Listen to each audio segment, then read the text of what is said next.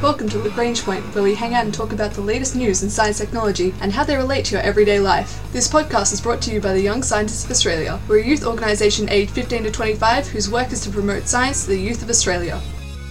The space around Earth is filled with lots of strange objects.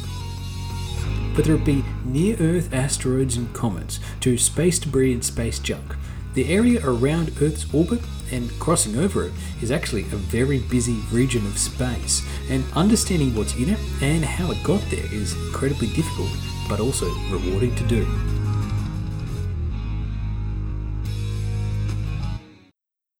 One of the most confusing things about space is that it is so vast. The distances involved in everything in space, from even the distance between Earth and the Moon, are so monumentally huge that it's really quite hard to get your head around. So, with the idea of that space is big and there's so many possibilities out there and so many different stars and planets, it's easy for us to imagine as space as this infinite canvas, which it is. Let's be clear, it is almost near infinite space as far as we can tell, extending out farther than we can ever even detect. But in the local region around us, you might be aware that, of course, we have asteroids and the asteroid belt. But because space is big, the asteroid belt isn't like you imagine it from science fiction. It's in fact way more spaced out. Lots of space between them. But that also gives a bit of a confusing impression because it suggests that actually there isn't that much there.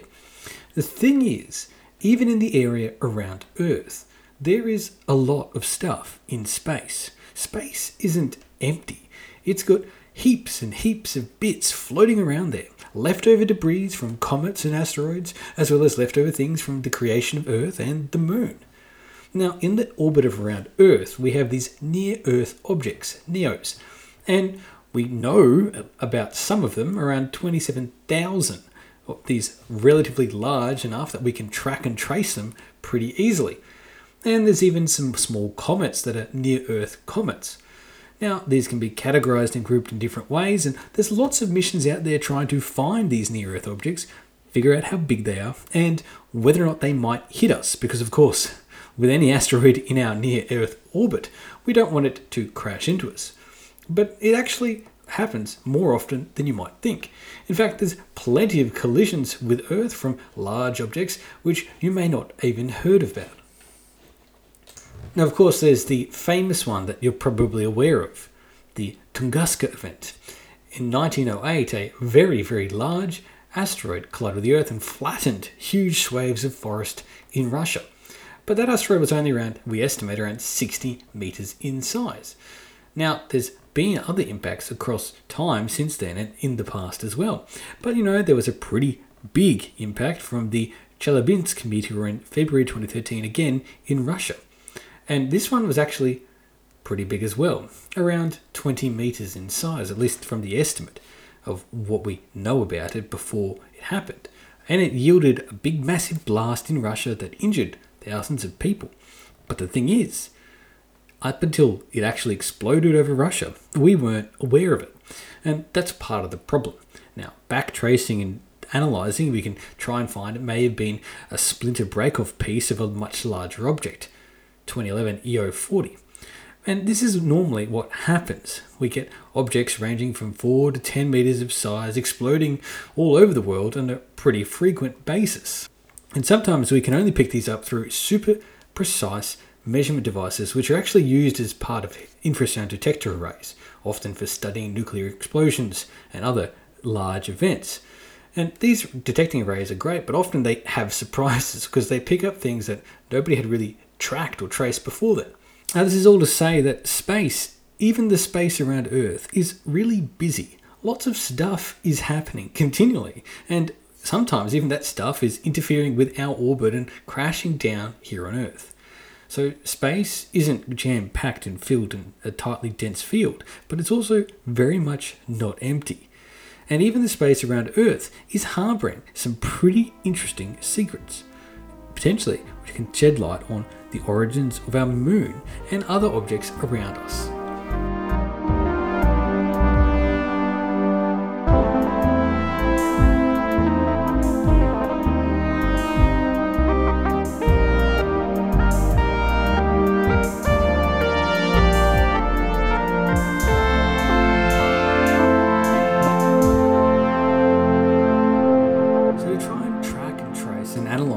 objects near Earth, there's a bunch of different survey missions, and one of those is the Pan-STARRS telescope in Hawaii, which surveys the areas around Earth looking for strange objects.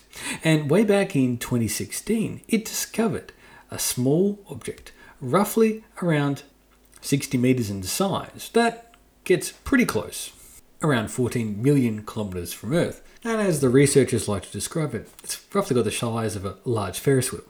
Now, this object is named Kamao'olua, which is named after part of the Hawaiian creation chant and songline stories talking about an offspring that travels off on its own. Now, this is a quasi-satellite. It's a part of a subcategory of near-Earth objects that orbit the Sun. So they have an orbit that intersects Earth, but actually hang around in the area around Earth, rather than going off on a strange sojourn on their own, orbiting around the Sun. Now, the problem with all these things is that they're really faint. They don't reflect a lot of light because, well, they're small. And 60 meters isn't actually that large in the vastness of space. So you need a lot of specialized telescopes to really study them. And in fact, Kamao'olua can only be studied for a few weeks every April. It's small in size that you really need a very large telescope here on Earth to actually track it, such as the Large Binoculars Telescope on Mount Graham in southern Arizona. And that's what researchers like Ben Sharkey and Professor Vishnu Reddy were diving into and trying to understand the nature and origin of this particular quasi-satellite, and doing it with just the few glimpses that you can have every year of this strange and mysterious fellow traveller in near-Earth orbit. Now, they've recently published a paper in the journal Nature Communications, Earth and Environment, where they dive into the nature of this quasi-satellite and what it might tell us about the formation of our moon. Now, one of the things that these researchers really puzzling themselves with was the strange nature of this particular object's orbit. It's got an orbit that doesn't really match up with much of other near-Earth objects. It's very similar, in fact, to Earth's orbit around the Sun, just with a really, really slight tilt. Now, most other near-Earth asteroids have a very different type of orbit that really goes its own way and isn't really locked into the sort of pattern that Earth has. Of course, why would it? Because Earth, which is a large object, and Earth carves out its own way through the orbit around the Sun, with a pretty efficient path through space. And it's interesting because this object, Kamao'olua, actually has an orbit that's so much like the Earth's and its journey around the Sun. And if you look at its orbital behaviour and mechanics and plot out its future, well, it's only been doing this for around 500 years, and it then will probably decay and degrade out of this stable orbit it finds itself in around 300 years, which in the timescale of planets is next to nothing. So, its orbit is pretty peculiar and very strange, much more like Earth in a short-lived way than anything else.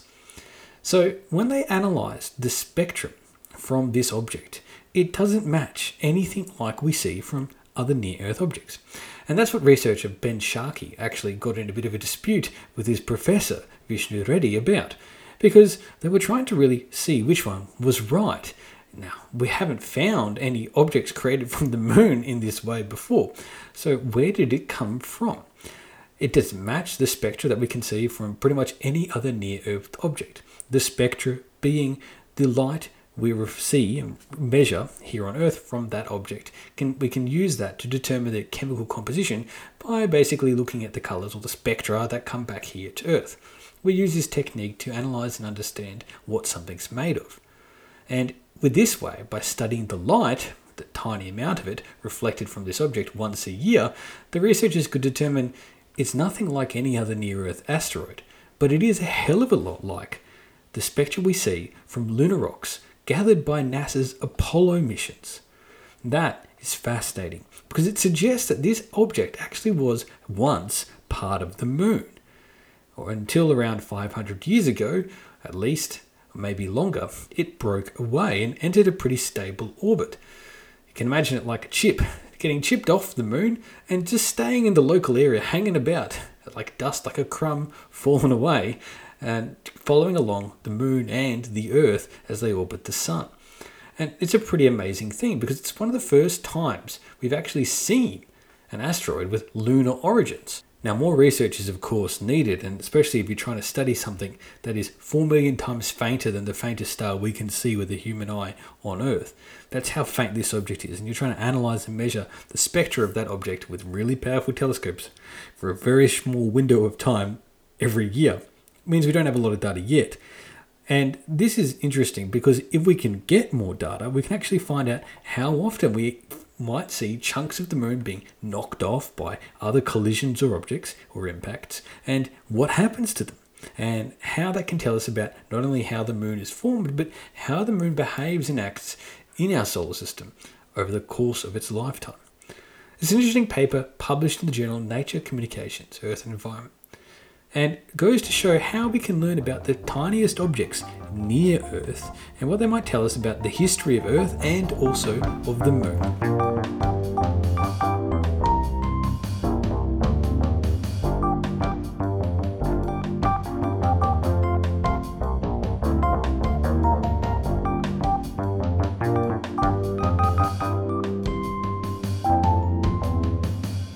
Now, space is filled with lots of different objects, whether it be comets or asteroids, and especially the region around Earth.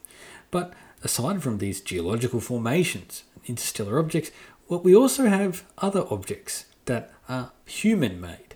These objects are space junk or debris, and there is an awful lot of them clogging up all of the atmosphere, upper atmosphere, and the orbit of Earth. Now, the thing is, in space, there's a huge amount of junk, but if it's in the right spot, not low enough that it falls back down to our atmosphere and burns up, but just high enough that it sort of stays in the gravity well of the orbit of Earth, it can cause huge problems. And that could be everything from a leftover bit of a rocket booster section to an old dead satellite, or a broken away piece of a solar panel, or maybe even just some rubbish from part of the launch. All of these fragments and dust cause huge amounts of problems, which we've spoken about here on the podcast before. And NASA estimates there are around 27,000 pieces of space debris that are significant in size, which they classify as something that is larger than a ball. Now, some of these objects are traveling incredibly fast, and that, even an object the size of a ball, is enough to act like a missile punching through any spaceship or space station that happens to get in its way. Now, that is bad news if you're a satellite just orbiting the Earth. And the problem is, once you have one collision, that just creates more dust and debris that creates a cascade of problems. So cleaning up space junk and cleaning up our mess is incredibly important. And that's what researchers from the University of Utah have just outlined in a new paper published in the journal Nature, under the direction of mechanical engineering professor Jake Abbott, along with authors Lan Pham, Griffin Tabor, Ashkan Porkand. Now, there's a lot of different ways you can imagine cleaning up space. You could launch a large rocket up there, which could, with a large manipulator crane, grab and capture and bring back down a satellite. I mean, that's what the space shuttle was actually designed to do. Capture and grab spy satellites and bring them back down to Earth. And it could also launch things like Hubble and so on. But, that was really one of the driving motivations originally as part of the development. Now, that's one way to clean up space. And if you have a large object, you can certainly do that. Another way is to drive into it and try to deorbit it, push it down into an orbit that will obviously burn up. And that's great if it's large enough that you can find it and send another pusher bot out there to go push it down. You could also have nets or other types of ablative measures to try and slow down objects so they just gradually descend down. Now, these are all very interesting ways, but they're pretty complex and require you picking an object, targeting that, and pushing out of the way. It doesn't really help with dust-sized particles or small ones because you can't really do the same technique to them easily. Now, one of the good parts about space is that, of course, you don't have gravity or friction really messing around with you that much. So you're free to employ some pretty odd mechanisms, which is exactly what the researchers were trying to do. They were trying to manipulate the orbital objects with an array of magnets, which would enable to influence the object, pull it or push it towards or away from them in a way that would deorbit it without actually having to touch it. And that's got some pretty big advantages because it means you reduce the risk of creating further space objects. Now, the name on this paper is Dexterous Magnetic Manipulation of Conductive Non-Magnetic Objects. That's pretty nuts, but basically it involves moving metallic, non-magnetized objects in space through the use of some spinning magnets. When you get towards some metallic debris, well, it interacts with the changing magnetic field created by these swirling magnets. And when you do that, you create a lot of interesting circulation patterns, electrons circulating inside these metal loops, and it creates, effectively, an electromagnet on the surface of that debris. Now, of course, normally there's a lot of other resistive forces which put the brakes on this and make it difficult to actually, say, spin a knife in your hand around by moving a magnet. You have to be pretty close and have a pretty powerful magnet. But in space, there's not that much to stop it, so you can actually create a pretty interesting electromagnet and subtly push and pull and change it, maybe even starting to spin it. And it means you can influence and manipulate something without having to physically grab it. Now, of course, this kind of eddy current principle of creating a magnetic field is not new. It's well understood. But by combining an array of magnets acting in different planes, you can not only introduce force in one direction, you can actually spin it in a full 6 degrees of freedom movement, which is pretty amazing. So instead of just pushing something in a flat plane, you can turn it around, reshape it, reorient it, and push it somewhere else. That's like holding something with a hand.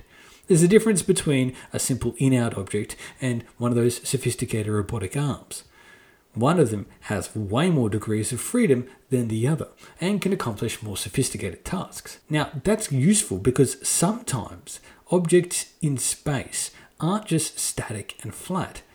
If an object is decayed or been hit by something else, there's every chance that it's actually spinning out of control, and that's one of the reasons why it's a dangerous piece of debris. If it's spinning out of control like that, or even spinning relatively fast, but not out of control, it means that you can't really go and grab it easily. Now, with this non-contact method, it doesn't really matter. You can start to shape and influence its direction and motion without having to physically touch it.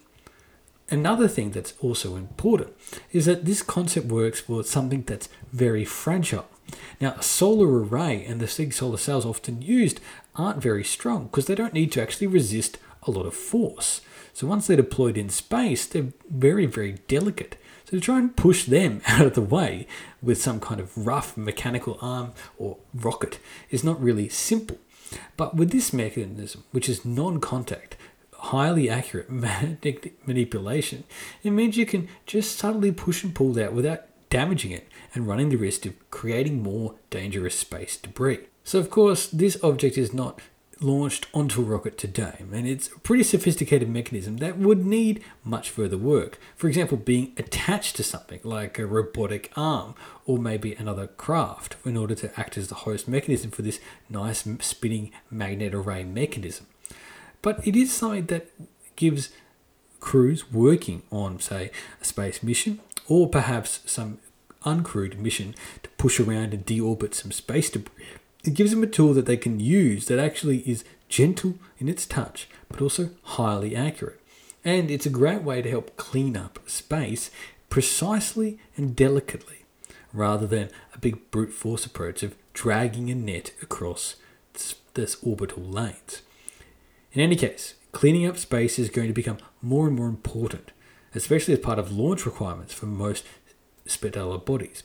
And that's why research like this is a great idea to help change people's perceptions of what is and isn't possible in space by using new and novel techniques. This paper was published in the journal Nature. Lead author was Lan Pham, along with Griffin Tabor, Ashkan Pagot, Jacob Arman, Tucker Homans, and Jake Abbott. This has been the Young Scientists of Australia's podcast, Lagrange Point. From cleaning up space junk scattered around Earth to better understanding where near-Earth asteroids may have come from, such as the Moon. Our ending theme was composed by Audionautics. Head to ysa.org.au for more information about the Young Scientists of Australia.